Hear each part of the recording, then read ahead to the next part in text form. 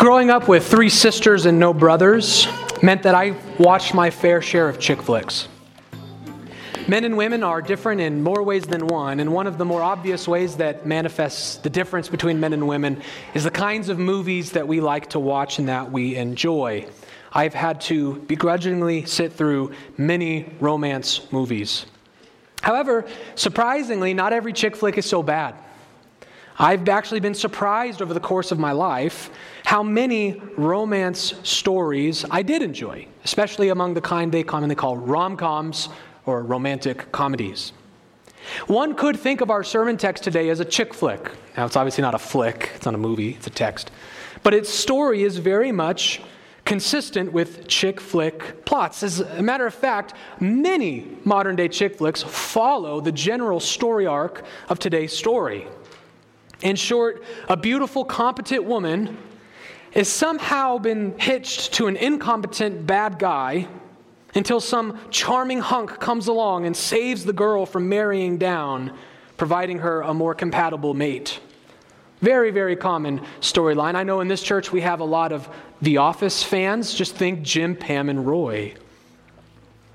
This is the story arc of 1 Samuel 25. But the reason this chick flick is so entertaining is not owing so much to the exciting drama of the story, but because this is one that God has written. This boy meets girl tale is not really what we focus on. The romance is not really what we focus on. Rather, we are going to see what we can learn of God through this story. So I guess what I'm saying is that, believe it or not, you can learn good theology from chick flicks, especially when the Holy Spirit writes the script. Would you turn to 1 Samuel chapter 25? 1 Samuel 25, we continue in our sermon series through 1 Samuel. Because 1 Samuel 25 is such a long chapter, and we are going to read the whole thing, we're going to break it up scene by scene, if you will. The text begins on a sad note. The text begins with the great prophet Samuel, whom the book is named after, dying. And it's kind of just said as a side note, and then the story moves on. Samuel's death is not so relevant for us today, but keep it in mind because it's going to become relevant before the end of 1 Samuel.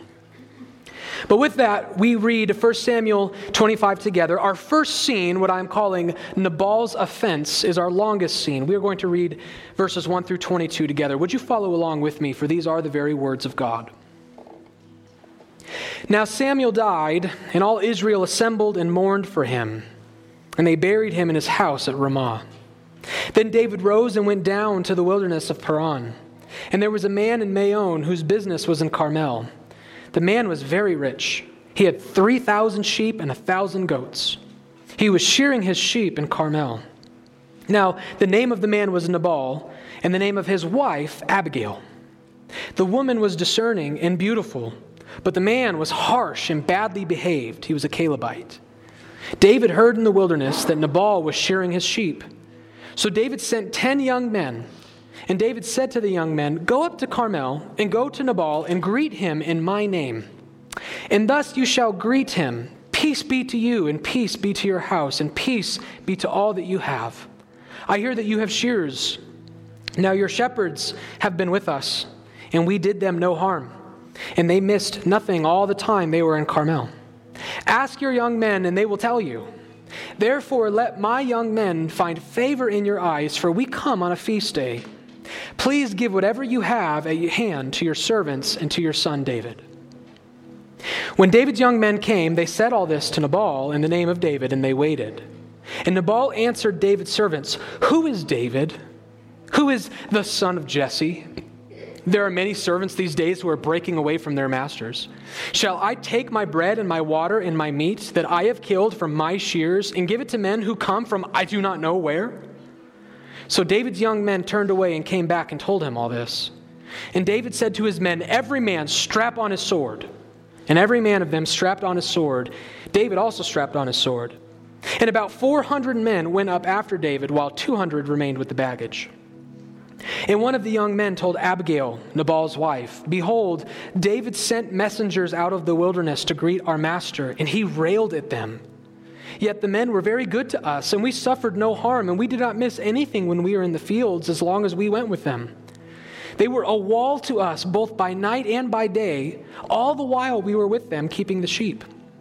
Now therefore, know this, and consider what you should do.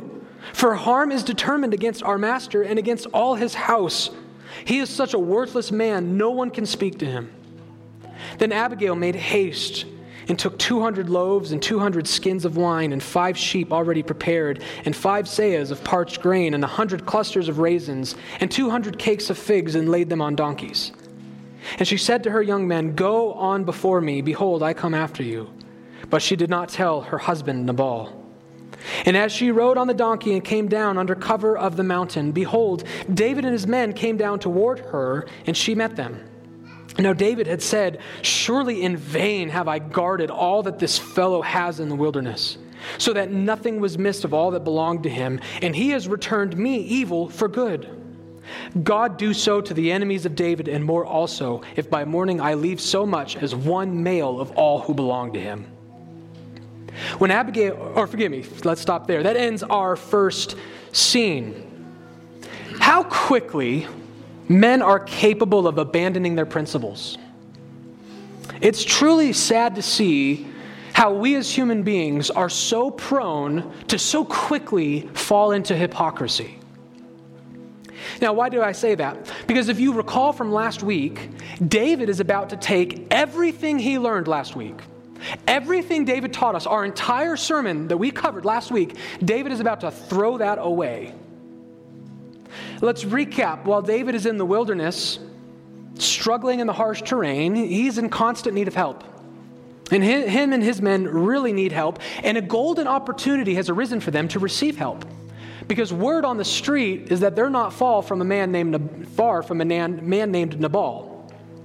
And this rings a bell to David, because David remembers something that 1 Samuel has left out to us up to this point, that at some time during David's treks in the wilderness, Nabal's shepherds were out in the field by themselves, and it was a dangerous wilderness for them to be out in. And so David's men, allegedly, not only from David's own testimony, but from the testimony of the shepherds, provided these men with constant protection, and they did so for free, right? They could have made a trade.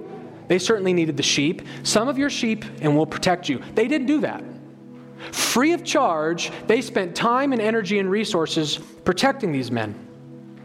And so David says, well, now here's a golden opportunity. We have done good to Nabal, and now here's his opportunity to return that favor. So David sends some of his young men to Nabal, but as the text tells us, he is an evil, foolish, hard-hearted man, and he refuses. He refuses to help. And so now David is prepared to take matters into his own hands. David is prepared to carry out vengeance. We learned last week not to take vengeance.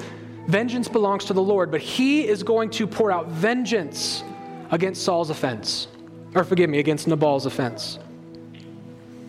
Everything David said last week he would not do to Saul, he wants to now do to Nabal. How quickly we abandon our principles. But let me just remind us, though, that while David is in fact overreacting, he does have a right to be angry. The text is crystal clear that David has a right to be angry. Nabal's refusal to help David is a gross act of sinful, selfish behavior. Why do I say that? For many, many reasons. First and foremost, it was both ancient Near East custom as well as biblical law to be hospitable and generous with your neighbor. He had a biblical obligation here. But more than that, the text went out of its way to remind us that Nabal is more than able to help. In other words, David was not asking for much. The text goes out of its way to tell us that Nabal is a man who was abundantly rich. He had plenty to give. And more than that, in God's providence, it just so happened that David approached them on a feast day. Why is that important? Well, important because before a feast, they would have gathered and stored and prepared a ton of food for the feast. So not only does Nabal have plenty to give, but the work's already been done. It's already stored away. It's already ready to go. The point that the text wants to emphasize is Nabal had plenty, and it would not have been that big of a sacrifice. And additionally, the servants, when they approach Abigail, are very clear that Nabal spoke harshly with David's servants. That's an important detail. That reveals something to us about Nabal's heart. The words that came out of his mouth were lies. And his tone revealed that. Nabal's excuse, if you remember, was, I don't want my servants to leave me. Lots of servants are fleeing from their masters, and if I give all their food away to some stranger, they're going to leave me. Right? Nabal, he's concerned about his servants, right?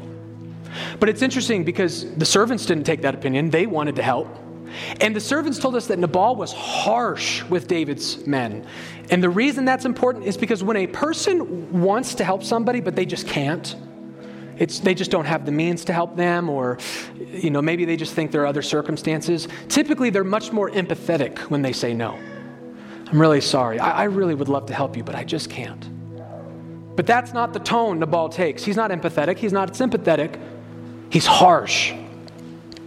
His harshness tells us not that he can't help, not that he thinks he shouldn't help. It tells us he does not want to help.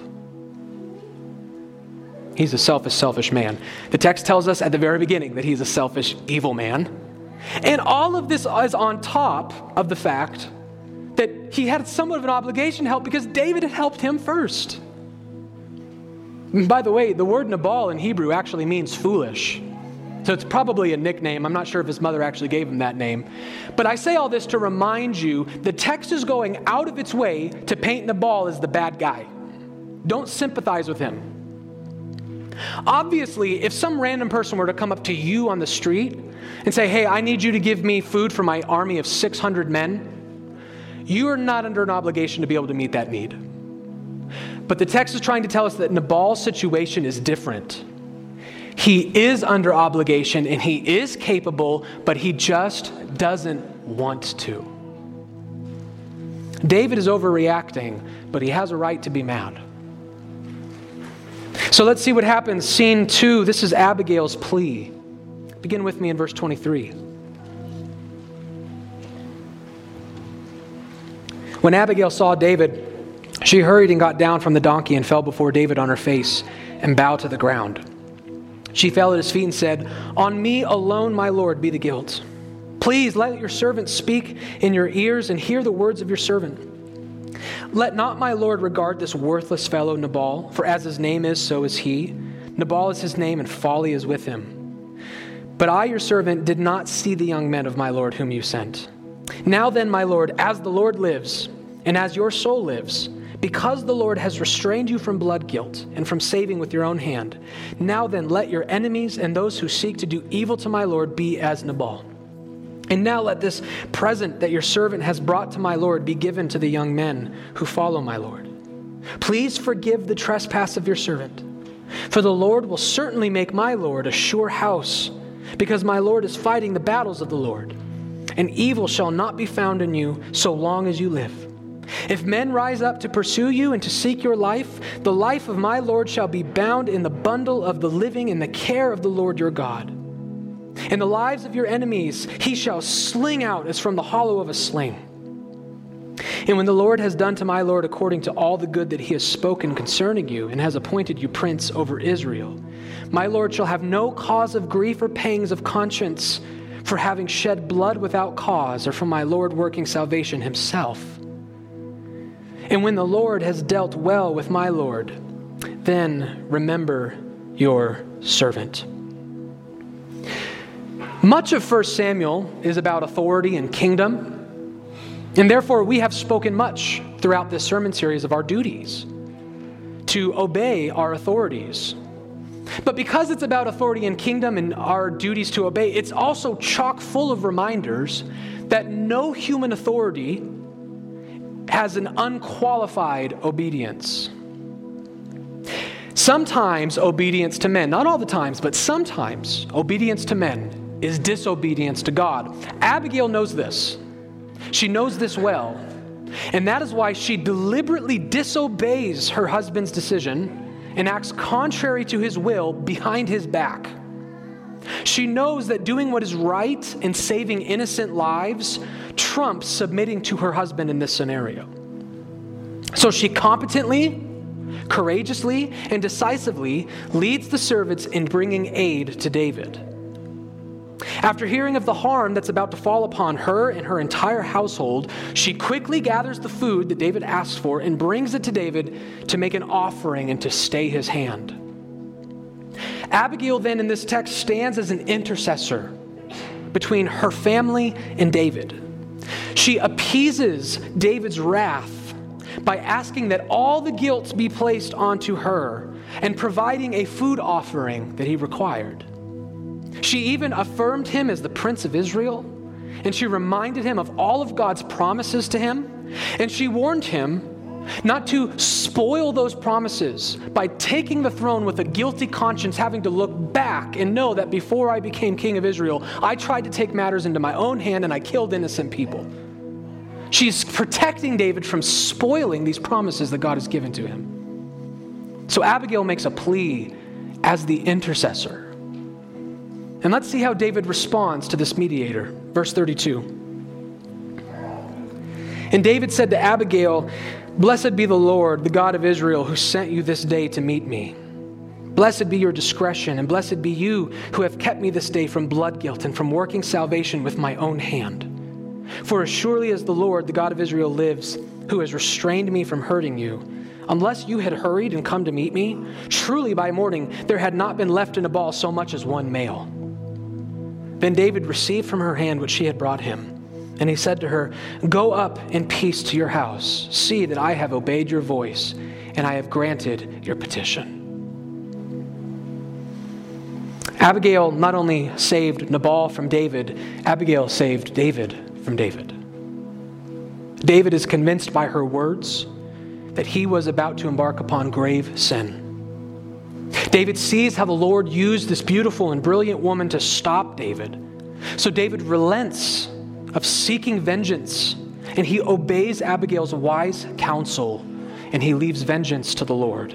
He promises not to attack her household, and he receives her offering. But that's not the end. God is going to vindicate Abigail's counsel. We know Abigail was wise. We know Abigail was right because God proves her right. Look at verse 36 with me. And Abigail came to Nabal, and behold, he was holding a feast in his house, like the feast of a king. And Nabal's heart was merry within him, for he was very drunk. So she told him nothing at all until the morning light. In the morning, when the wine had gone out of Nabal, his wife told him these things, and his heart died within him, and he became as a stone. And about 10 days later, the Lord struck Nabal, and he died. After Nabal sobers up from a drunken night of gluttony, the text tells us he partied as a king. Why did it make sure to tell us that? It's reminding us yet again, he had plenty to give. Even after Abigail brings a ton of food to David, he still has enough food to party like a king. And he gets drunk, and he's a glutton, and Abigail is too wise to bring bad news to an evil, stubborn man when he's drunk. So she waits until morning when he's sobered up. She tells him what happens, and when she tells him, some kind of internal medical condition falls upon him. The ESV uses a metaphor here. Scholars will debate the precise nature of what happened. Most people think he probably had a stroke, but the specific medical diagnosis is really not what's important. What's important is that as soon as Nabal is forced to face the facts of what his wife did, he has some kind of internal medical condition that turns him into a vegetable. And then 10 days later, he dies. God proves Abigail right. David did not need to lay a hand on Nabal. God would judge his enemies. So God takes out Nabal, and David's hands are clean. That's the wisdom of Abigail. But no chick flick would be complete without a proposal. So let's finish off the story with the proposal. Verse 39. When David had heard that Nabal was dead, he said, "Blessed be the Lord who has avenged the insult I received at the hand of Nabal and has kept back his servant from wrongdoing. The Lord has returned the evil of Nabal on his own head." Then David sent and spoke to Abigail to take her as his wife. When the servants of David came to Abigail at Carmel, they said to her, "David has sent us to you to take you to him as his wife." And she rose and bowed with her face to the ground and said, "Behold, your handmaid is a servant to wash the feet of the servants of my Lord." And Abigail hurried and rose and mounted a donkey, and her 5 young women attended her. She followed the messengers of David and became his wife. David also took Ahinoam of Jezreel, and both of them became his wives. Saul had given Michal, his daughter, David's wife, to Palti, the son of Laish, who was of Gallim. After Nabal is dead, David cannot help but keep thinking about this beautiful, competent woman. He sees how much he needs a woman like that by his side, and now that she is a widow, he proposes and she gladly accepts, which makes David now the rightful owner of all of Nabal's stuff, which is some irony there. And so our love story is complete, though it is a little tainted, right? There's the elephant in the room, if you will. Abigail is not David's only wife at this point. We're not talking about Michal, because Michal was given away out of spite. Saul hates David, so he gave his wife away. But apparently David is already married up, so it's not a perfect love story. Thankfully, not many of Hollywood's love stories end in polygamy, but I think we all know that's coming soon. But let's do what we came here to do today. There's a long story. We needed to process it, but why are we really here? We're really here to see, can we learn theology from a chick flick? What is there to be learned of God through a romance story? And I have given us 4 incredibly important theological gold nuggets, if you will, that we can dig out of this chick flick. 4 theological themes that we learn from our love story. The first one is the importance of generosity. God has a heart for generosity. Perhaps the most obvious concept of this text is the issue of generosity. And I think that it serves as an opportunity for all of us, myself included. I'm not preaching down to you, all of us, to really examine whether there is room in our lives to be more generous than we are, more hospitable than we are.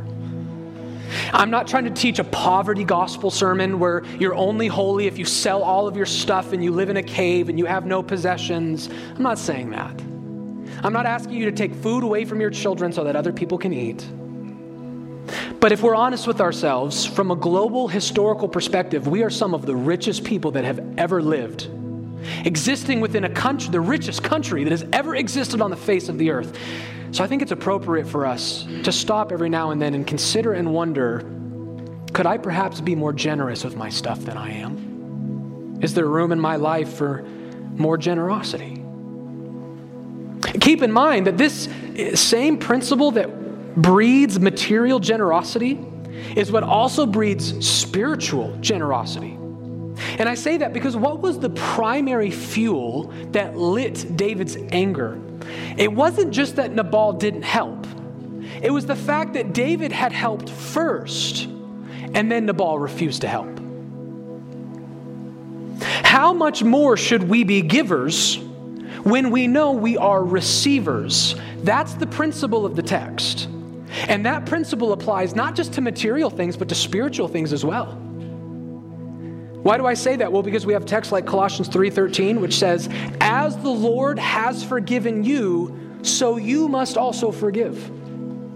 We have other texts like 1 John 4:19, which says, "We love because he first loved us." The reason we forgive people is because we're a forgiven people. The reason we love people is because we're a beloved people. We are receivers, so who are we not to give?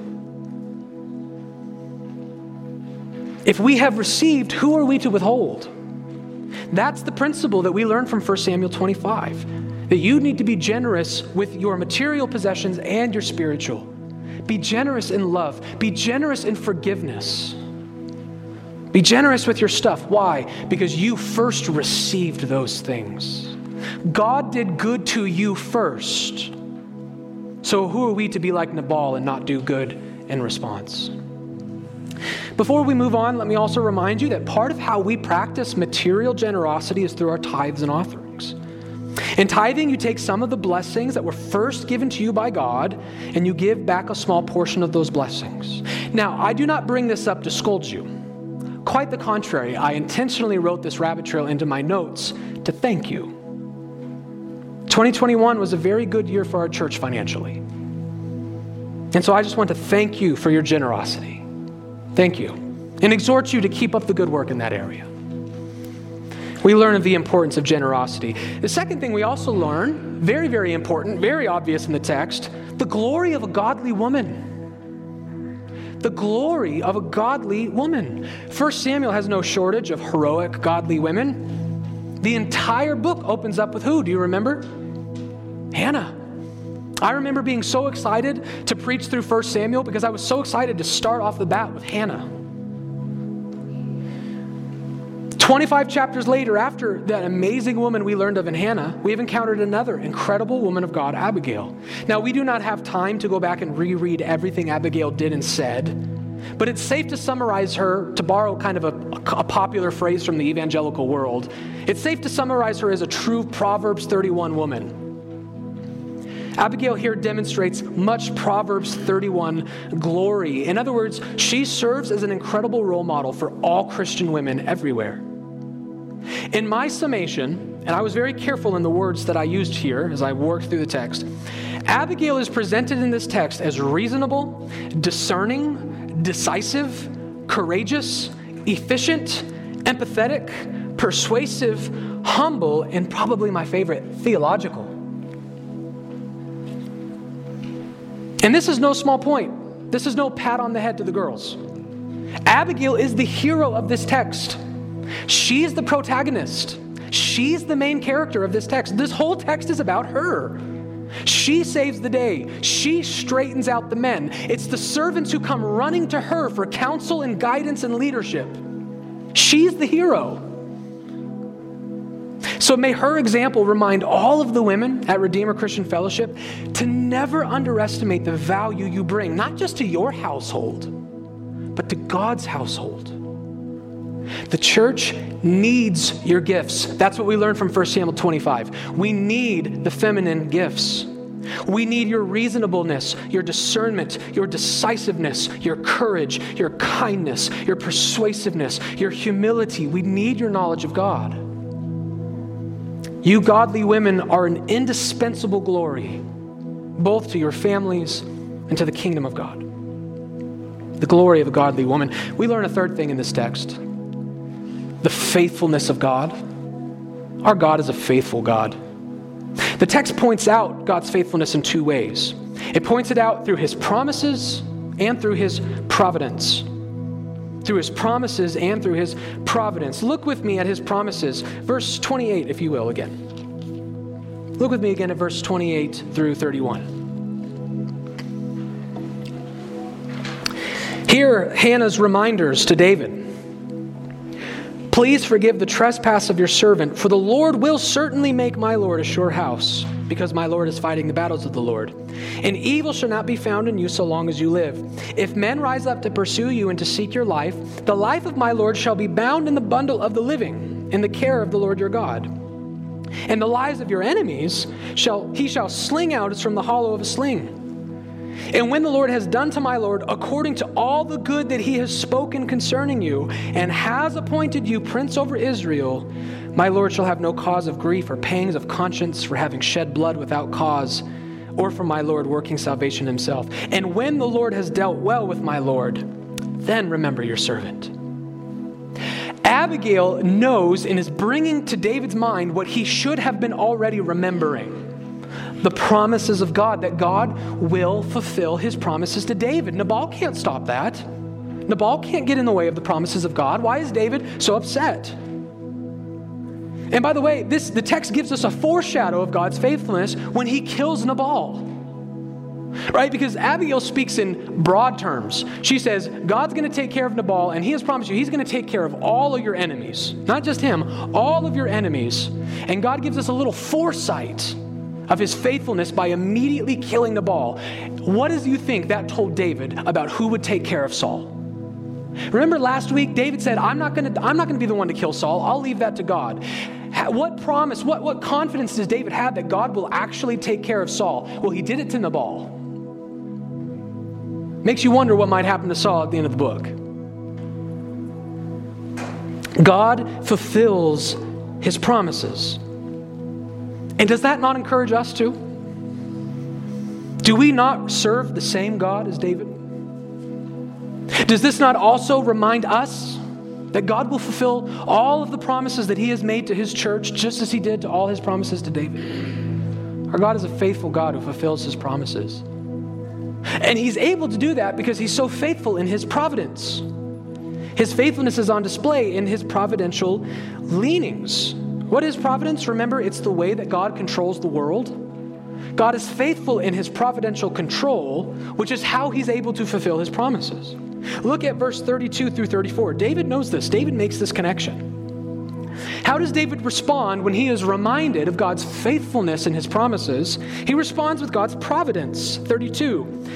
And David said to Abigail, "Blessed be the Lord, the God of Israel, who sent you this day to meet me.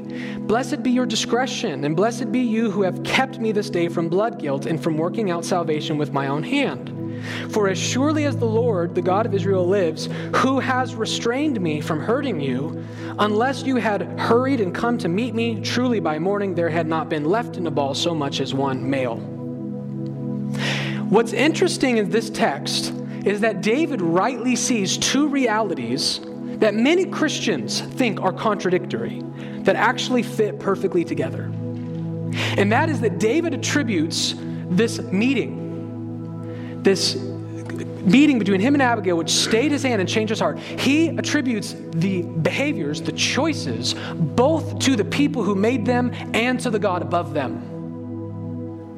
He tells us in the text explicitly that Abigail is the one who came to him and that Abigail is the one who stayed his hand. But then he immediately turns around and right away says, "God sent you and God stayed my hand."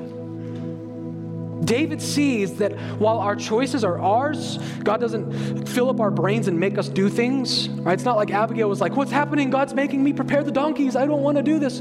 It was her choice. Uncompelled, uncoerced. She made a free will choice and she went. And she is the one who, through her choice and her actions, changed David's mind. And then when David stepped back and reflects, he says, yes, that happened. But what was happening simultaneously? God was sending you. God was moving your feet. God was giving you the words to say. God was changing my heart. David understands that our choices and God's providence always line up. God is the one who guides our steps. So who is it that changed David's heart, Abigail or God? Yes. Who is it that chose to go meet David? Was it Abigail or God? Yes. Abigail chose to go, and God sent her. It was God working in this situation. It was God bringing Abigail to David. It was God softening David's heart. David sees God as faithful to fulfill his promises through his providence. And so we can all hope in this, that God is in control of our lives, working all things for our good. That's our hope.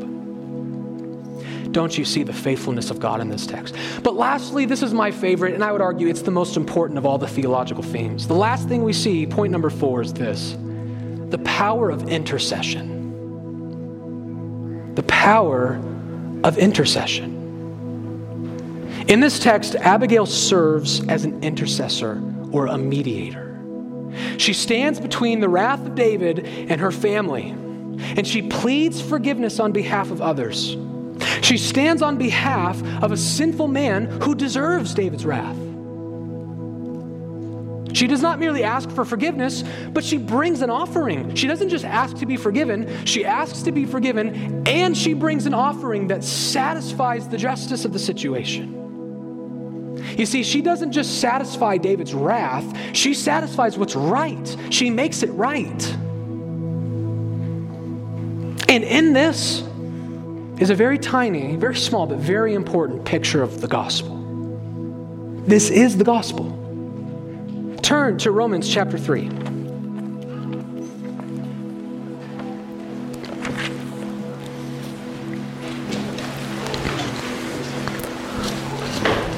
Romans chapter 3, beginning in verse 23.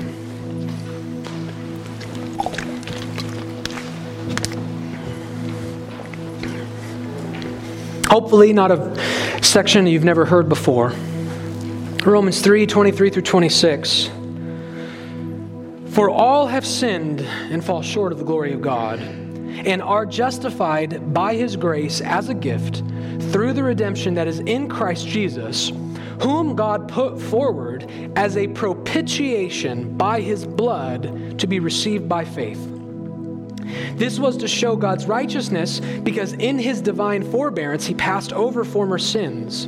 It was to show his righteousness at the present time, so that he might be just and the justifier of the one who has faith in Jesus. When the wrath of God was marching through the mountains on its way to destroy you, Christ came and met it halfway with a satisfactory offering on behalf of an unsatisfactory people. Jesus Christ has propitiated the wrath of God. What does that word mean in the text? A propitiation is an appeasement. In the verb form, to propitiate as a verb, it means to appease or to send away. Abigail took the wrath of David and sent it away. And what Jesus Christ does is he stands between us and God. He stands between us and the wrath of God that we deserve. And he takes that wrath and he sends it away. By his blood, through the offering that he brings, he sends it away. See, he doesn't just come and plead and ask for forgiveness. He provides an offering so that forgiveness can be just. And that is why the text goes on to say, God is not just the justifier of those who believe, but he is just. He is just and the justifier. Why is that the case? He's the justifier because he's forgiven us. But he's just because Jesus did not just come and ask for forgiveness. He paid for it. He made it right. He brought a satisfactory offering in his blood, so that God could both forgive us and justice would not be compromised. That's what happened with Abigail. David and his men did not go home hungry. She made it right. And she pled for forgiveness. And that's what Jesus Christ does on our behalf. He's our perfect mediator who propitiates the wrath of God and satisfies the law. And that is why we sing, before the throne of God above, I have a strong and perfect plea. A great high priest whose name is love, who ever lives and pleads for me. Because the sinless Savior died, my sinful soul is counted free. For God the just is satisfied to look on him and pardon me.